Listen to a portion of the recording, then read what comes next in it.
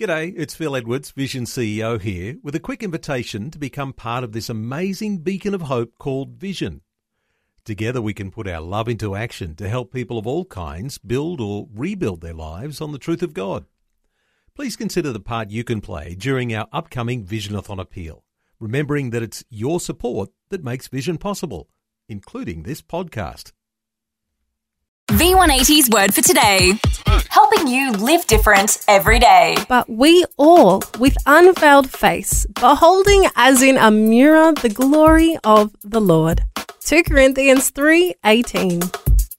As the old saying goes, you become like the company you keep. Paul explains it this way in 2 Corinthians 3 verse 18. But we all, with unveiled face, beholding as in a mirror the glory of the Lord, are being transformed into the same image from glory to glory, just as by the Spirit of the Lord. See, Christians, like mirrors, reflect the glory of God. The more time you spend in God's presence, the more you will reflect His likeness and carry His presence with you.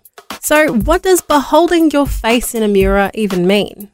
Well, it's more than just a quick glance. Behold means to study, to stare at and contemplate.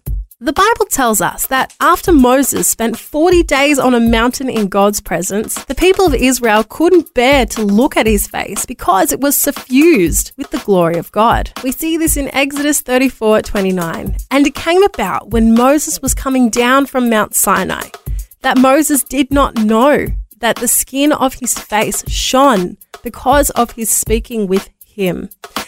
What Moses beheld was what Moses became. The Bible says that whatever you do, do all to the glory of God.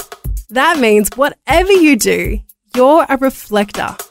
Jesus said in Matthew 5:16, let your light shine before others that they may see your good deeds and glorify your Father in heaven.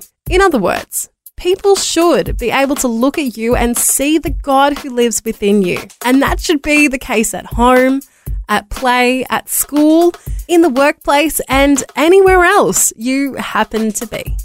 The word for today, as featured in V180 magazine. Subscribe today at v180.org.au. V180. V180.